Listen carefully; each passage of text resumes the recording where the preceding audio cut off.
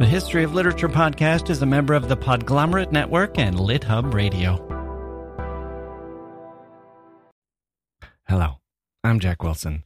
Welcome to the History of Literature.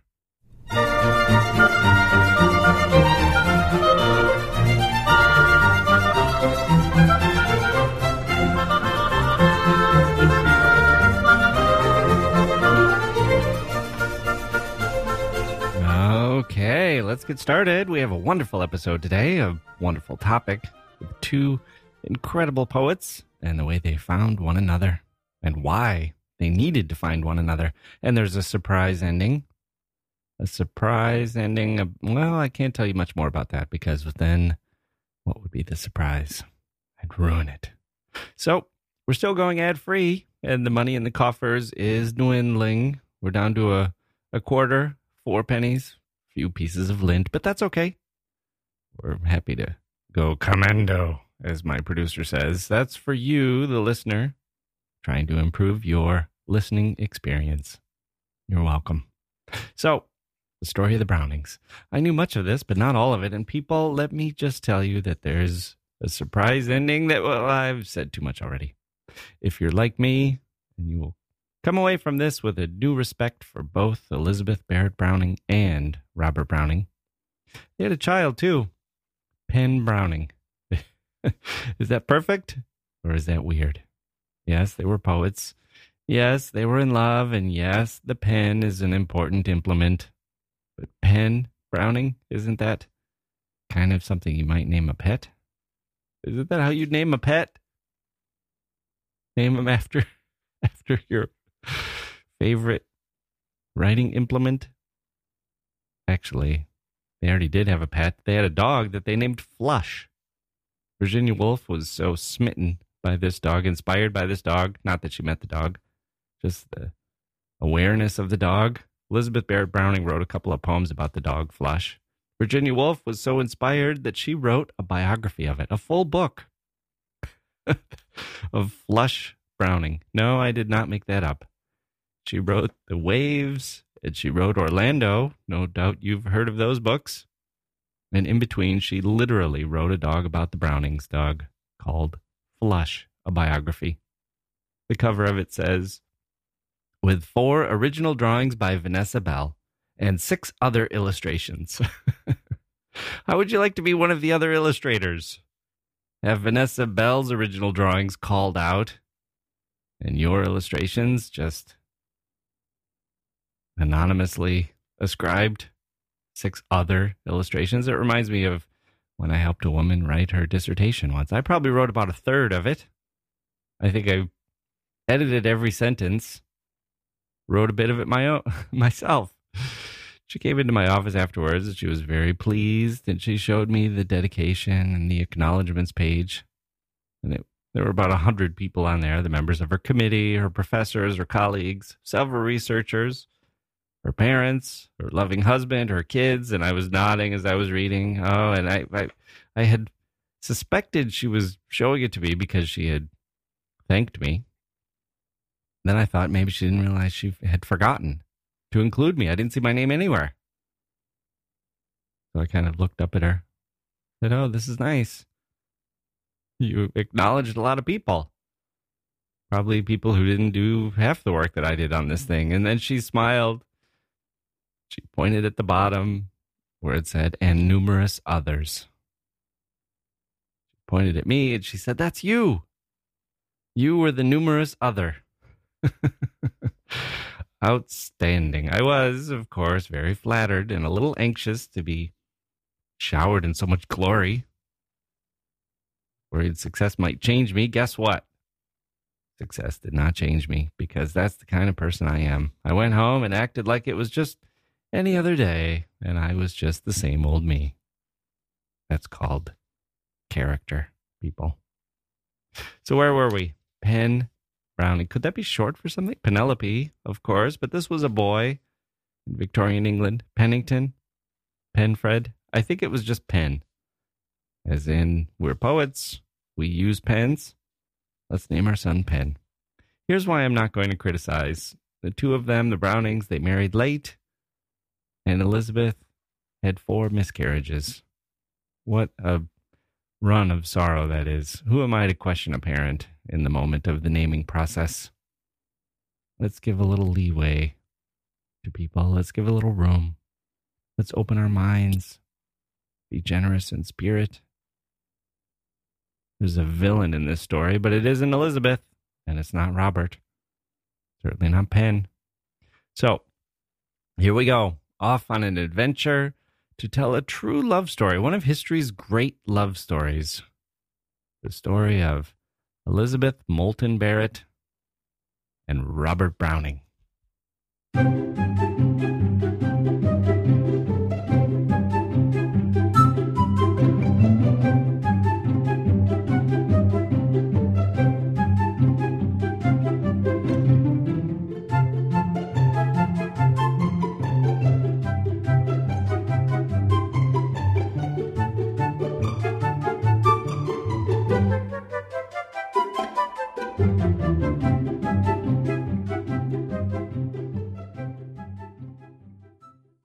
Elizabeth Moulton Barrett was born in 1806, but her story really begins 150 years earlier in 1655, when her ancestors landed in Jamaica.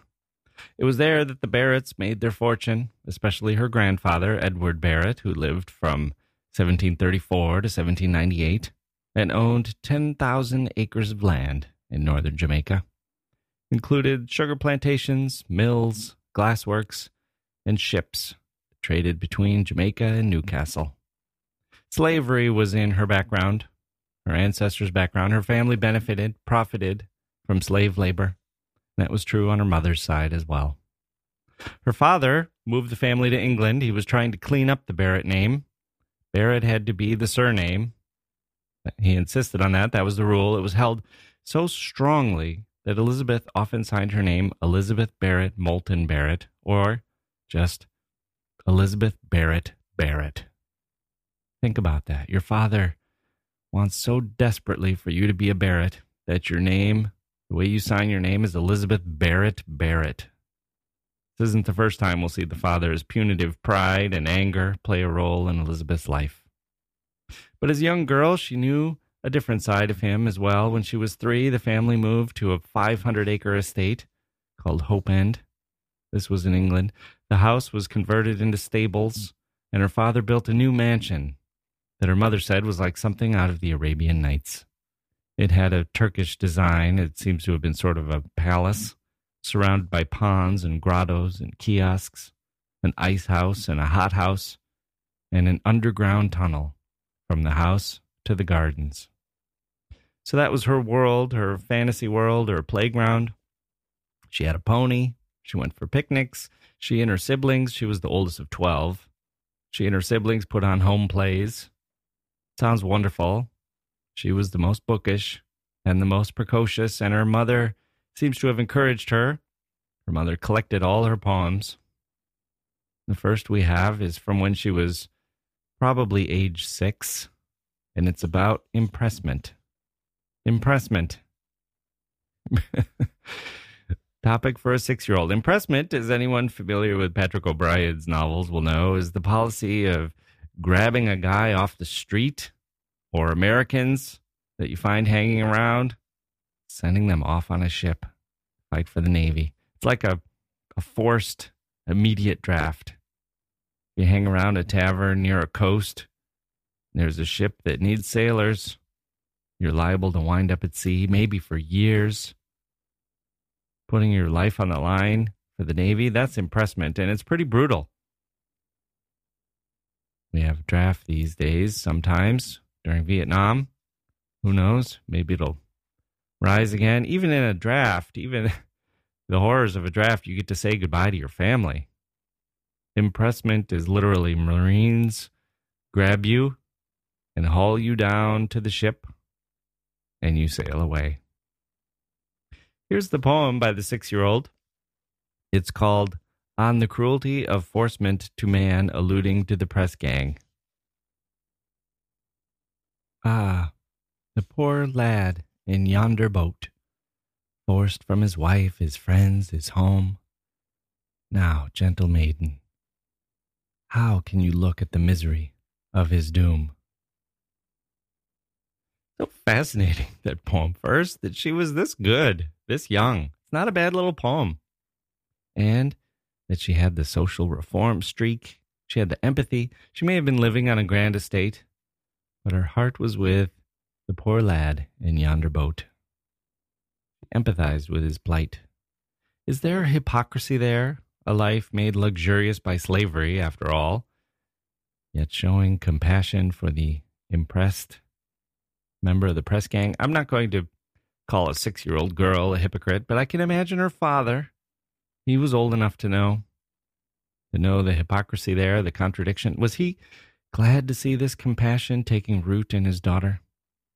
Did he sense the tension between her feeling for the lad and the wealth the family had derived from slavery? It was a time when anti-slavery attitudes in England were growing, and he himself was starting to see his own fortunes decline as slavery fell out of favor and the profits from it became more and more untenable, tainted. Here was his daughter, his oldest daughter, sympathizing with the fortunes of a man who had been taken against his will and held against his will. Was Elizabeth's father blind to this contradiction? Did he not care? Or did it take root in him? Start to eat away at him, churn.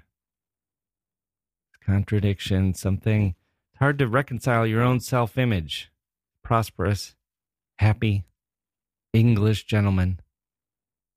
And those dark secrets of knowing where that money came from and what had gone into being able to sustain a fortune like that.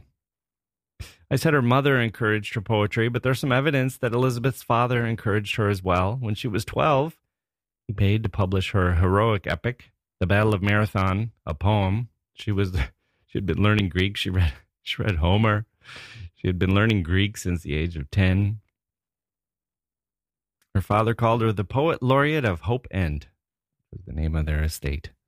Hope End. Here's how her friend described her at this age. This was one of the Mitfords she was friends with.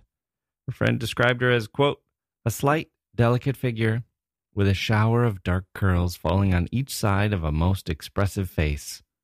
Large, tender eyes, richly fringed by dark eyelashes, and a smile like a sunbeam. End quote. It's a happy picture, but not everything in her life was happy. She had an illness that she shared with her sisters. They all contracted it, except that they recovered, and Elizabeth never quite did. Worse, she fell off her horse and injured her head and spine.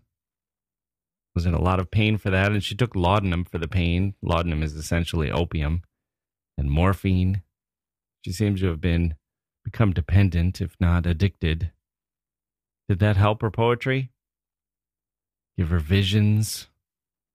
That's debatable, of course. Long term, it probably wiped her out, sapped her strength, the pattern of Coleridge and so many others of her era. At 15, she read Mary Wollstonecraft's A Vindication of the Rights of Woman, which inspired her. But the tragedies continued to mount. One of her sisters died young. Her mother died when Elizabeth was 22. In her 30s, she got what is probably a form of tuberculosis, more illness, keeping her housebound. Her brother was killed in Jamaica, and her favorite brother, Edward, drowned in a sailing accident. She blamed herself for the last one. She had encouraged him to come visit her on the coast. Her father had disapproved of the trip. It ended in her favorite brother's death. And now, this is probably the strangest part of the family saga. Of all the things I've mentioned, of all the crazy things going on in the Barrett household, this, I think, is the strangest. Her father declared that none of his children would ever marry. He issued kind of an edict. They would be disinherited if they did. How strange that is. What would possess a man to do that? None would marry. Who says that? A tyrant being cruel for the sake of cruelty? A control freak? Did he worry that all the people around them were fortune seekers trying to get his money?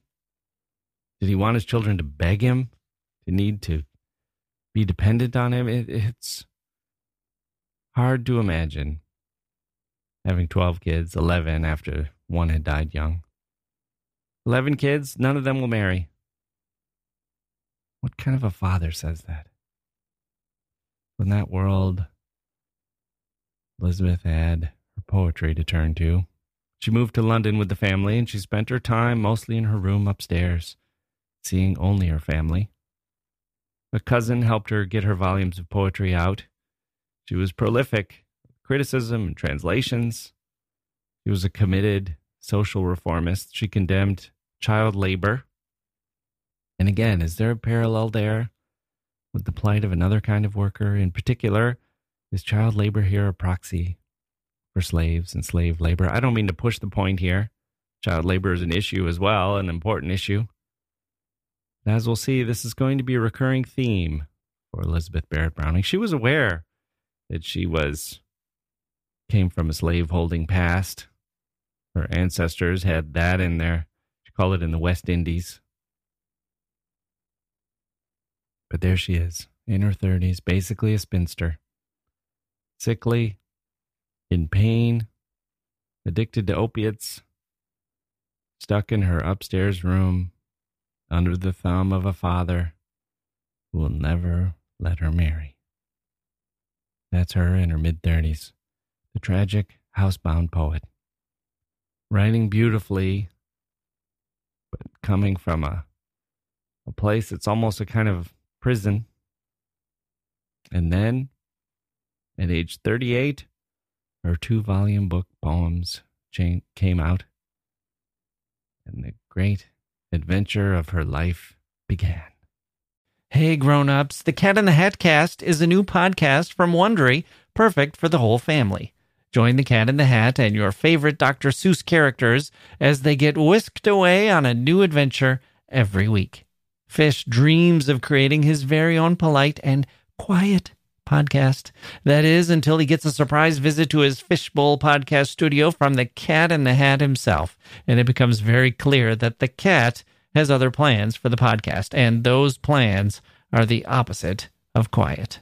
The cat may be disruptive, but it turns out he's also a great help to get Fish out of all kinds of predicaments. Bursting with music, silliness, and rhymes, the Cat in the Hat Cast encourages us all to find fun that is funny in every episode. Sing along to new favorite songs, try your luck at Titanic tongue twisters, have some fun with wondrous wordplay, and most importantly, bring your family along for all of the adventures in the Cat in the Hat Cast. Follow the Cat in the Hat Cast on the Wondery app or wherever you get your podcasts. You can listen to the Cat in the Hat Cast ad-free right now by joining Wondery Plus in the Wondery app or Wondery Kids Plus in Apple Podcasts.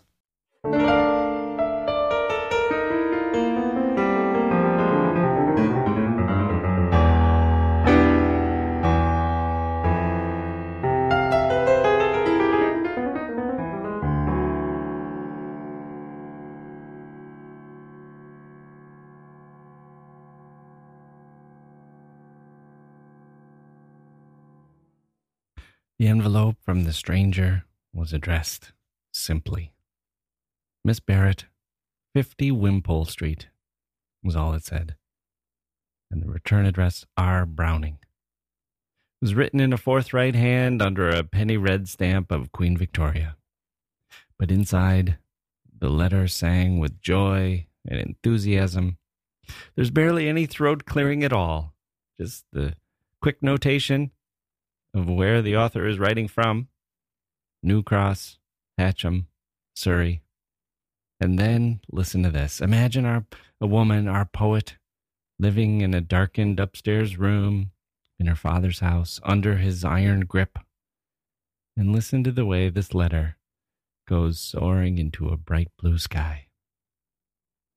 New Cross, Hatcham, Surrey. I love your verses with all my heart, dear Miss Barrett. That's how it begins. Not, dear Miss Barrett, we haven't met, but I'm also a poet, and I wanted to write to you to tell you of my admiration for your fine poetry. No. No, not that. Not that for Robert Browning. Let's do this again. I have chills. This is breathtaking. This time I'll keep going a little longer. New Cross, Hatcham, Surrey. I love your verses with all my heart, dear Miss Barrett. And this is no offhand complimentary letter that I shall write. Whatever else, no prompt, matter-of-course recognition of your genius. And there a graceful and natural end of the thing. Since the day last week when I first read your poems, I quite laughed to remember how I have been turning and turning again in my mind what I should be able to tell you of their effect upon me. For in the first flush of delight, I thought I would this once get out of my head of purely passive enjoyment, when I do really enjoy and thoroughly justify my admiration, perhaps even, as a loyal fellow craftsman should, try and find fault and do you some little good to be proud of hereafter. But nothing comes of it all. That was the first page. Here's the second page. So into me has it gone, and part of me has it become, this great living poetry of yours, not a flower of which but took root and grew. Oh, how different that is from lying to be dried and pressed flat and prized highly and put in a book with a proper account of at top and bottom, and shut up and put away, and the book called a Flora besides. After all, I need not give up the thought of doing that too, in time, because even now, talking with whoever is worthy, I can give a reason for my faith in one and another excellence. The fresh, strange music, the affluent language, the exquisite pathos, and true new brave thought. We're almost at the end of the second page now. It says the paper is not large. These are small pages. The handwriting is bold. Can you hear the force of personality coming through and just the love he has for the poetry? Robert Browning's personality comes through, but also the aching admiration. Must have been very flattering for Miss Barrett to be reading this from a stranger, a fellow poet. And now, listen to the third page. My God, this might be the greatest letter ever written in the history of the world. It has to be up there, this first letter of Robert Browning to Elizabeth Barrett Browning. Listen to this third page as it spills onto the fourth. But in addressing myself to you, your own self, and for the first time, my feeling rises all together. I do, as I say, love these books with all my heart, and I love you too. Do you know, I was once not very far from really seeing you. Mr. Kenyon said to me one morning, "Would you like to see Miss Barrett?" Then he went to announce me. Then he returned. You were too unwell, and now it is years ago, and I feel as at some untoward passage in my travels, as if I had been close, so close to some world's wonder in chapel or crypt. Only a screen to push, and I might have entered. But there was some slight, so it now seems, slight and just sufficient bar to admission, and the half-open door shut, and I went home my thousands of miles, and the sight was never to be. Well, these poems were to be, and this true thankful joy and pride with which I feel myself. Yours ever faithfully, Robert Browning. Wow. We are off. Nicely done, Mr. Browning. Browning does not mess around. I love these books with all my heart, and I love you too. He read the poems a week ago. And then he thinks back to the time when he almost met her. Mr. Kenyon, that was her cousin. Mr. Kenyon said, "Would you like to see Miss Barrett?" And he went to go announce Mr. Browning. She was too unwell, of course. All those illnesses she suffered from. She was too unwell, and he thinks this is like going to the chapel or crypt, and there's a world's wonder right there. All I have to do is push open a little screen, and I'm there in the presence of the world's wonder. That's a bit of a strange analogy for a woman you've never met and of whom you believe you're in love. The World's Wonder and Chapel or Crypt. Some of them are nice. Maybe a painting. Maybe a beautiful painting. That's a little loaded, as we'll see for Browning. Maybe it's a beautiful statue or chalice. Could also be a saint's finger. A crypt. World's Wonder in the Crypt. I was almost there. Then he says, I went home my thousands of miles, and the sight was never to be. These poems were to be, and this true thankful joy and pride with which I feel myself. Yours ever faithfully, Robert Browning. Wonderful. We've never met. Here he comes, convinced he loves her. He almost talks himself into it in the course of the letter. First, he's just admiring the poems, talking about how much they've meant to him, how he's lived with them this past week. And then he just says, well, what the? I don't just love the poems. I love the poet. Let's be honest. And then they had an amazing correspondence, 540 some love letters they exchanged, and a courtship and a secret marriage against her father's wishes, and her father disinherited them as he promised he would. And they moved from gray, sober London to bright and sunny and restorative Italy. They traveled from Rome and Florence.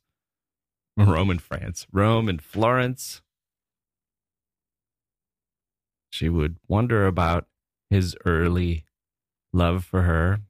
Did you love my poems or love me? It would kind of bother her. She insisted it had to be her. It couldn't be her poems. And he agreed, sort of. Claimed that he loved her. He also insisted that he could love her poems too, and that loving her poems was an important part of loving her because her poetry was an important part of her. And they got past that. They loved each other. He was a poet too, of course. She respected his poems. When they met, she was more famous. They were both poets, both very different. I'll get to that in a moment. We'll go through some of their poems. But first, I want to talk about their relationship because they had this absolutely wonderful relationship. It's admirable.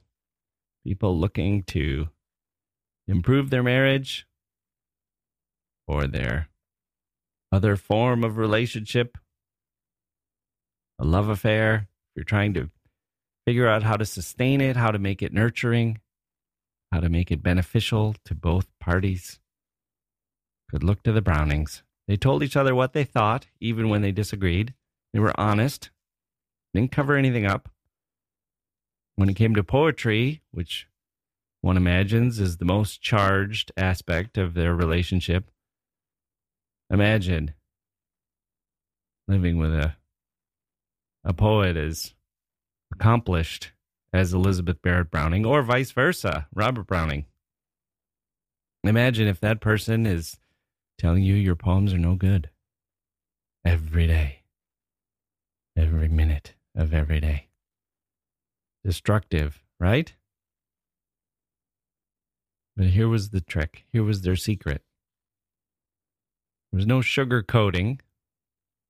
They were critical when they thought it was deserved, but they respected each other's views, including their views of poetry, and they recognized and appreciated and valued their differences, that they were two different people writing different poems. That was the key. To disagree without trying to change a person to be more like you. Oh, I've seen that so many times. When people, whether it's a supervisor or an editor, someone in a position where they're supposed to be a critic, they're supposed to be the one with the pen, crossing lines out, adding things in. Some people can only try to make everything sound like themselves, as if they themselves had written it. So they edit, and they edit, and they edit, and the original author feels like unvalued. Might be fine for a workplace setting. You get over it. That's what you get paid for. But in a relationship, That's difficult. The better, more generous writers, often it's the ones who have more self-confidence and have more respect for the original author. They edit with a different approach. They edit on the original author's terms, measured against their standards, their goals, their aims, their sensibility. It's the ability to say, well, it's not my criteria for poetry that I'm going to use when I'm commenting on this. It's yours, because I respect and value your views, poetic aims. You can apply that to poetry as well as to life. You have a recipe for a happy marriage. If I'm critical, it's not critical because I want you to be more like me. I'm critical because I know what you want for yourself. I'm going to try to help you get to that point.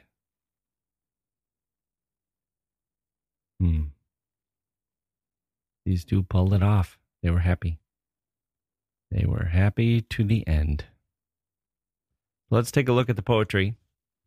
Browning was famous for his dramatic monologues. We haven't talked about him too much yet. He was born in 1812, 6 years younger than Elizabeth, and he too wrote a book of poems at a young age, by the age of 12. He couldn't get it published, couldn't find a publisher, so he destroyed it. But soon enough, he did find a publisher for another work, and his early poetic career was launched with mixed success. Dante Gabriel Rossetti liked his poem, his long poem, Pauline, and a second book-length poem, Paracelsus, was praised by William Wordsworth and Charles Dickens. It's hard to imagine those two overlapping. It's kind of like Shakespeare and John Donne. It's a trick of anthologies or a trick of literary history. One seems to come after the other. There seems to be some kind of gap.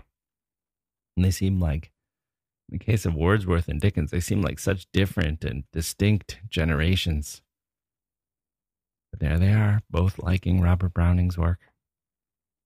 And then Browning committed the sin of writing a difficult poem called Sordello, which was viewed as being willfully obscure. That seems to have stopped him for a while. Did some soul searching after that one. For several years, he didn't come out with another poetry collection. Maybe because he saw a kernel of truth in that he hadn't intended to be willfully obscure. When he resumed writing, his style was looser and more personal. Here's one of my favorites. It's called My Last Duchess. My Last Duchess. That's my last Duchess painted on the wall, looking as if she were alive. I call that piece a wonder now. Frau Pandolf's hands worked busily a day, and there she stands. Will it please you sit and look at her? I said, Frau Pandolf by design, for never read strangers like you that pictured countenance, the depth and passion of its earnest glance. But to myself they turned, since none puts by the curtain I have drawn for you, but I, and seemed as they would ask me, if they durst, how such a glance came there. No, not the first are you to turn and ask thus. Sir, 'twas not her husband's presence only, called that spot of joy into the Duchess's cheek. Perhaps Frau Pandolf chanced to say, her mantle laps over my lady's wrist too much, or paint must never hope to reproduce the faint half-flush that dies along her throat. Such stuff was courtesy, she thought, and cause enough for calling up that spot of joy. She had a heart, how shall I say, too soon made glad, too easily impressed. She liked whate'er she looked on, and her looks went everywhere. Sir, 'twas all one, my favor at her breast, the dropping of the daylight in the west, the bough of cherries, some officious fool broke in the orchard for her, the white mule she rode with round the terrace all, and each would draw from her alike the approving speech, or blush at least. She thanked men good, but thanked somehow, I know not how, as if she ranked my gift of a 900 years old name with anybody's gift. Who'd stoop to blame this sort of trifling? Even had you skill in speech, which I have not, to make your will quite clear to such a one, and say, just this, or that, and you disgust me. Here you miss, or there exceed the mark. And if she let herself be lessened so, nor plainly set her wits to yours, forsooth, and make excuse, e'en then would be some stooping. And I choose never to stoop. Oh, sir, she smiled, no doubt, whene'er I passed her, but who passed without much the same smile? This grew. I gave commands. Then all smiles stopped together. There she stands, as if alive. Will please you rise? We'll meet the company below then. I repeat, the Count your master's known munificence is ample warrant that no just pretense of mine for dowry will be disallowed, though his fair daughter's self, as I avowed at starting, is my object. Nay, we'll go together down, sir. Notice Neptune, though, taming a seahorse, thought a rarity, which Claus of Innsbruck cast in bronze for me. What a marvelous poem. Creepy, incredibly disturbing. It starts out, here we go, there's a portrait of old what's-her-name, my last Duchess. The speaker here is probably the Duke of Ferrara. And he says, only I get to look at her. Only I pulled this curtain back. But here, I'll show you her. You'll probably have the same reaction everyone else does and says, oh, she looks so happy. Look at that blush in her cheek, that spot of joy. See how she's smiling? The speaker says, oh boy, that reminds me. Kind of smiled too much. She smiled at me like that, but she smiled at everyone like that. Kind of made a fool out of me. The way she smiled at everyone. At this point, we, the readers, are squirming in our chair, just like the person who's in the room, no doubt, is. We want to know the story, but the speaker is making us very uncomfortable. Seems a little jealous, a little capable of rage. That's what I want to say. Was it really such a problem that she smiled at a lot of different things? Some officious fool broke a bough of cherries for her. Was that so bad? Oh dear, look at the time. I really must be going. No, says the host. Let me tell you the story. She smiled, no doubt, whene'er I passed her, but who passed without much the same smile? Oh, God, we think. You are insane. You are angry that she smiled at other men. Oh, good Lord, what did you do to this poor woman? And the sociopath says, this grew. I gave commands. Then all smiles stopped together. There she stands, as if alive. What? What did you do? Gave commands, and all smiles stopped together? Had her killed? It's a little ambiguous. He doesn't come straight out and say it, but yes, Browning said in an interview, I meant that the commands were that she should be put to death. Or he might have had her shut up in a convent. Guess who loved Robert Browning's poems? Edgar Allan Poe. Of course. Of course he did. Has there ever been less of a surprise in the history of literature? Edgar Allan Poe loved Robert Browning's poems. Oscar Wilde did too. He didn't think of him as a poet, really. More of a storyteller, fiction writer. Wilde would probably appreciate the way it ends. The way he says, oh, here's a nice statue of Neptune taming a seahorse. Admire all the art. That portrait of the wife I had murdered. Whoops. And this grand little sea god taming a horsey. It's all the same. What? You're leaving so soon? Wilde would like the emphasis on the art, I think. Maybe, or maybe he wouldn't be in on the joke. Certainly, people have said that portrait of Dorian Gray is based in part on this poem, the idea for it. In any case, I brought up Wilde because he had an interesting take on Browning. Browning wasn't really a poet, he was a short story writer, said Oscar Wilde. You can hear the narrative in that poem, the way it works like fiction. It's written in rhyming verse, of course. Poetry can claim it, but Wilde's right. Browning is the soul of a fiction writer. He sets a scene, he establishes a narrator, he conveys a story, he engages us with suspense. Here's Wilde's quote. Quote, he's talking about Browning. Quote, he is the most Shakespearean creature since Shakespeare. If Shakespeare could sing with myriad lips, Browning could stammer through 1,000 mouths. Yes, Browning was great. And as what will he be remembered? As a poet? Ah, not as a poet. He will be remembered as a writer of fiction, as the most supreme writer of fiction it may be that we have ever had. His sense of dramatic situation was unrivaled, and if he could not answer his own problems, he could at least put problems forth. And what more should an artist do? Considered from the point of view of a creator of character, he ranks next to him who made Hamlet. Had he been articulate, he might have sat beside him. The only man who can touch the hem of his garment is George Meredith. Meredith is a prose Browning, and so is Browning. He used poetry as a medium for writing in prose. Wilde liked him so well, he wrote him a letter. This is a great one that we have. Nice that this survived. Dear Mr. Browning, it says, will you accept from me the first copy of my poems? The only tribute I can offer you for the delight and the wonder which the strength and splendor of your work has given me from my boyhood. Believe me, in all affectionate admiration, very truly yours, Oscar Wilde. Wilde was a fan of Elizabeth Barrett Browning, too. Here's what he said in a letter to a friend. He sent her Elizabeth Barrett Browning's book, Aurora Leigh, which is a huge success. Wilde writes in his letter to his friend, quote, I send you a book and a letter. It is Aurora Leigh, which I think you said you had not read.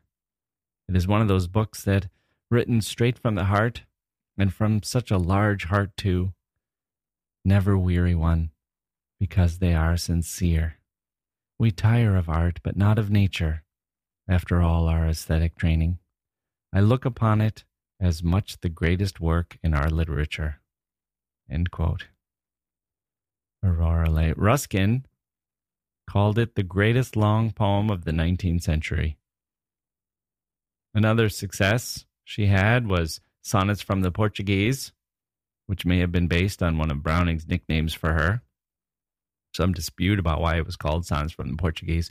They seem to have been trying to trick people into thinking it was not about their lives, just to maintain a little privacy. So maybe she trying to persuade people that these were translations or inspired by the Portuguese, but they came from her. And Browning had called her the Little Portuguese. It was kind of an in-joke. Edgar Allan Poe liked Elizabeth Barrett Browning too. He dedicated his collection, The Raven, and other poems to her. Emily Dickinson admired her. She was a great role model, a prolific poet, a woman of achievement, showing the way. We play some greatest hits. Let's think about the most famous lines in the English language. What are your candidates for the number one most famous line in all of English poetry? To be or not to be would have to be up there, right? If you count the verse in a play as a poem. Shall I compare thee to a summer's day? Shakespeare again. Maybe a line from Keats, from the Grecian Urn, or maybe Tennyson, Into the Valley of Death rode the 600. What about this? How about this one? Sonnet 43, from Sonnets from the Portuguese, by our Miss Barrett Browning. How do I love thee? Let me count the ways. Is that the most famous line ever written in poetry? I've seen some things online that has it as number one. How do I love thee? Let me count the ways. The whole poem is, of course, excellent. Doesn't get repeated as often as the first line. Let's listen to all of it.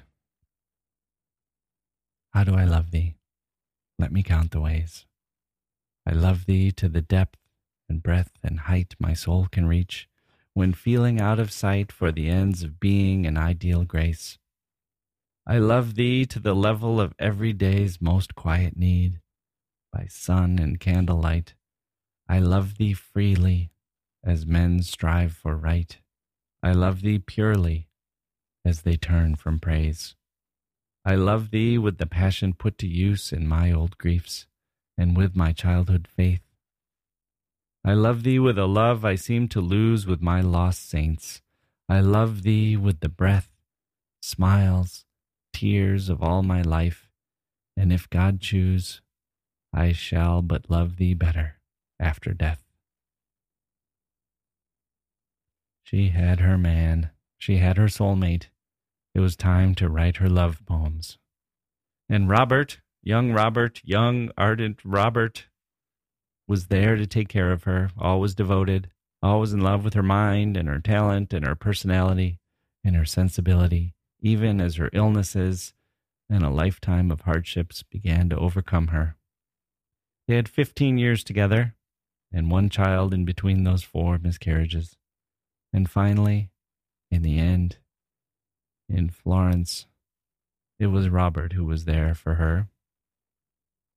She died, he said, quote, smilingly, happily, and with a face like a girl's. Her last word was, beautiful, end quote. And that was it. The great poet, the social reformer, the one who campaigned against slavery in the United States, child labor, injustice toward Italian citizens. She was popular all over the world, and not just for her artistic gifts,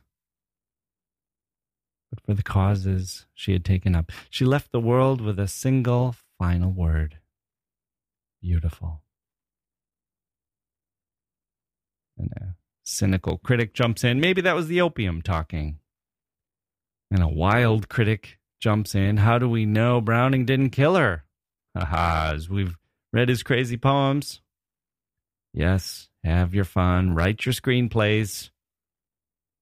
I'll stick with the conventional story of the woman happy with her husband, happy with life at the end, whispering the word beautiful, a face smiling and happy like a girl's.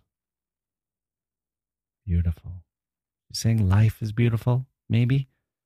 Or is it what she sees of the afterlife? The glimpse that she's given, maybe that's the beautiful vision she sees. I'm moved by either one.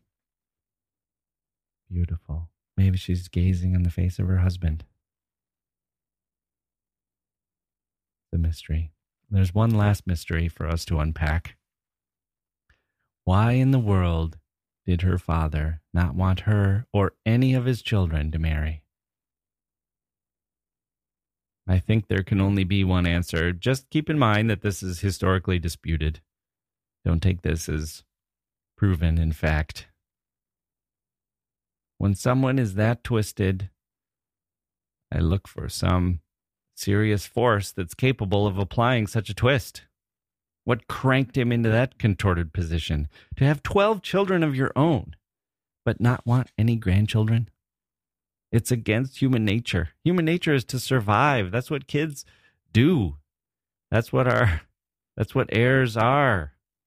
They continue. You're aware. Everyone's aware. Human condition is that we're aware of death. Only a couple ways to cheat death. I'm not counting the cryogenic way. Talking about cheating death through fame. That's the Pericles way. Living on beyond one's life through living on the lips of men through great works. Or living on through one's children. Children and grandchildren. You pass things down that way. He had 11 children. He said, don't get married. You're not allowed. If you do, I'll disinherit you. Why? Historians, or at least some historians, now think it was because of shame. Shame at his family and its slave-owning past. The slaves in Jamaica had risen up, and it shocked Elizabeth's father and her uncle, and they began treating the slaves more humanely, but they still owned them, still felt the guilt as their nation. People around them decided that enough was enough. Slavery was an abomination that needed to end. Elizabeth said, it's a good thing I don't believe in curses. Speaking of her family, believing that her family would be cursed for its past. And her father must have done some reflecting on this as well, knowing that as for all he tried to make the Barrett name clean, the Barrett name was not clean. And the evidence of that, here's where I'm speculating. I don't know that her father thought this, but the evidence of that doesn't seem outrageous. The evidence of that was in his children as well, like Elizabeth, with her dark curls. Elizabeth herself believed that she was descended from a long line of plantation owners and slaves. The affairs that they had, affairs, so euphemism there, went back generations in her family on both sides. Elizabeth with the dark curls. Did her father see her and her siblings as darker than he believed a Barrett should be? And is that why, with some poisonous combination of racism and guilt and shame and disgust, he thought his line should end, the Barrett line should end with his 11 kids, none of whom he wanted to marry? Could that really be what happened? On the other hand, what else could it be?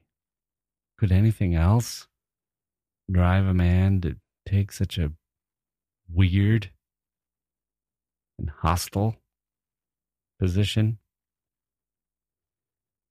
Is this how we're supposed to read Elizabeth's poem, The Runaway Slave at Pilgrim's Point? Written after, remember, she believed she was part slave, that it was in her background, her ancestry. Her father, she knew, was a slave owner, that he imposed his will on her. She had run away to Italy with her secret husband, Robert Browning. Then she wrote a poem about a runaway slave, and it begins, I stand on the mark beside the shore of the first white pilgrim's bended knee, where exile turned to ancestor, and God was thanked for liberty. I have run through the night. My skin is as dark. I bend my knee down on this mark. I look on the sky and the sea. She once wrote in a letter to a friend, you think a woman has no business with the question of slavery? Then she had better use a pen no more. Of course, this poem, there's an element of anti-slavery and element of social reform in the poem that has nothing to do with Elizabeth herself. I'm not saying the whole poem should be read autobiographically, but it's not hard to wonder if her father felt the sting of his Barretts, the sting of seeing his children as a stigma, tainted by slavery, and if Elizabeth knew that this was why she couldn't marry, because of the disgust her father felt, and if she had always viewed her own past as being descended from slaveholders and the product of their encounters with slaves, she viewed that as part of her ancestry, wouldn't she put herself in this poem?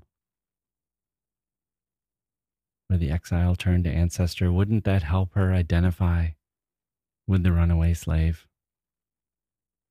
Here's how she described herself to a friend. They had corresponded for 3 years and had never seen one another, and the man suggested they exchange portraits. And she writes, I mean to try to be remembered by my soul rather than by my body. Yet, to give scanty data to your fancy, thus I am little and black, like Sappho, dark hair and complexion. Fascinating. And in the face of that tormented father who caused so much pain to others and to his family, we don't know what was in his mind, not for sure. Just as we don't know if Elizabeth's poem was a direct rebuke aimed at him, or if he took it that way. We can only look at her wonderful works, the influence and inspiration she provided to her husband for his wonderful works, and the beautiful lives that they lived together in a kind of happiness and fever of creativity. Italy was good to them, even if her father had not been. She thrived in Italy, and she thrived in her marriage, and the world who knew her through her poetry, the Edgar Allan Poes, and the Oscar Wildes, and the Virginia Woolfs, and the Emily Dickinsons, and all the rest of us, we, her readers. Her father may have been hell-bent on extinguishing his own family, but he couldn't destroy the love that she found in her marriage, and he didn't snuff out the light of her poems. I'll stand with Robert and Edgar and Emily and a million others and say, we love your poems, dear Miss Barrett, and we love you too.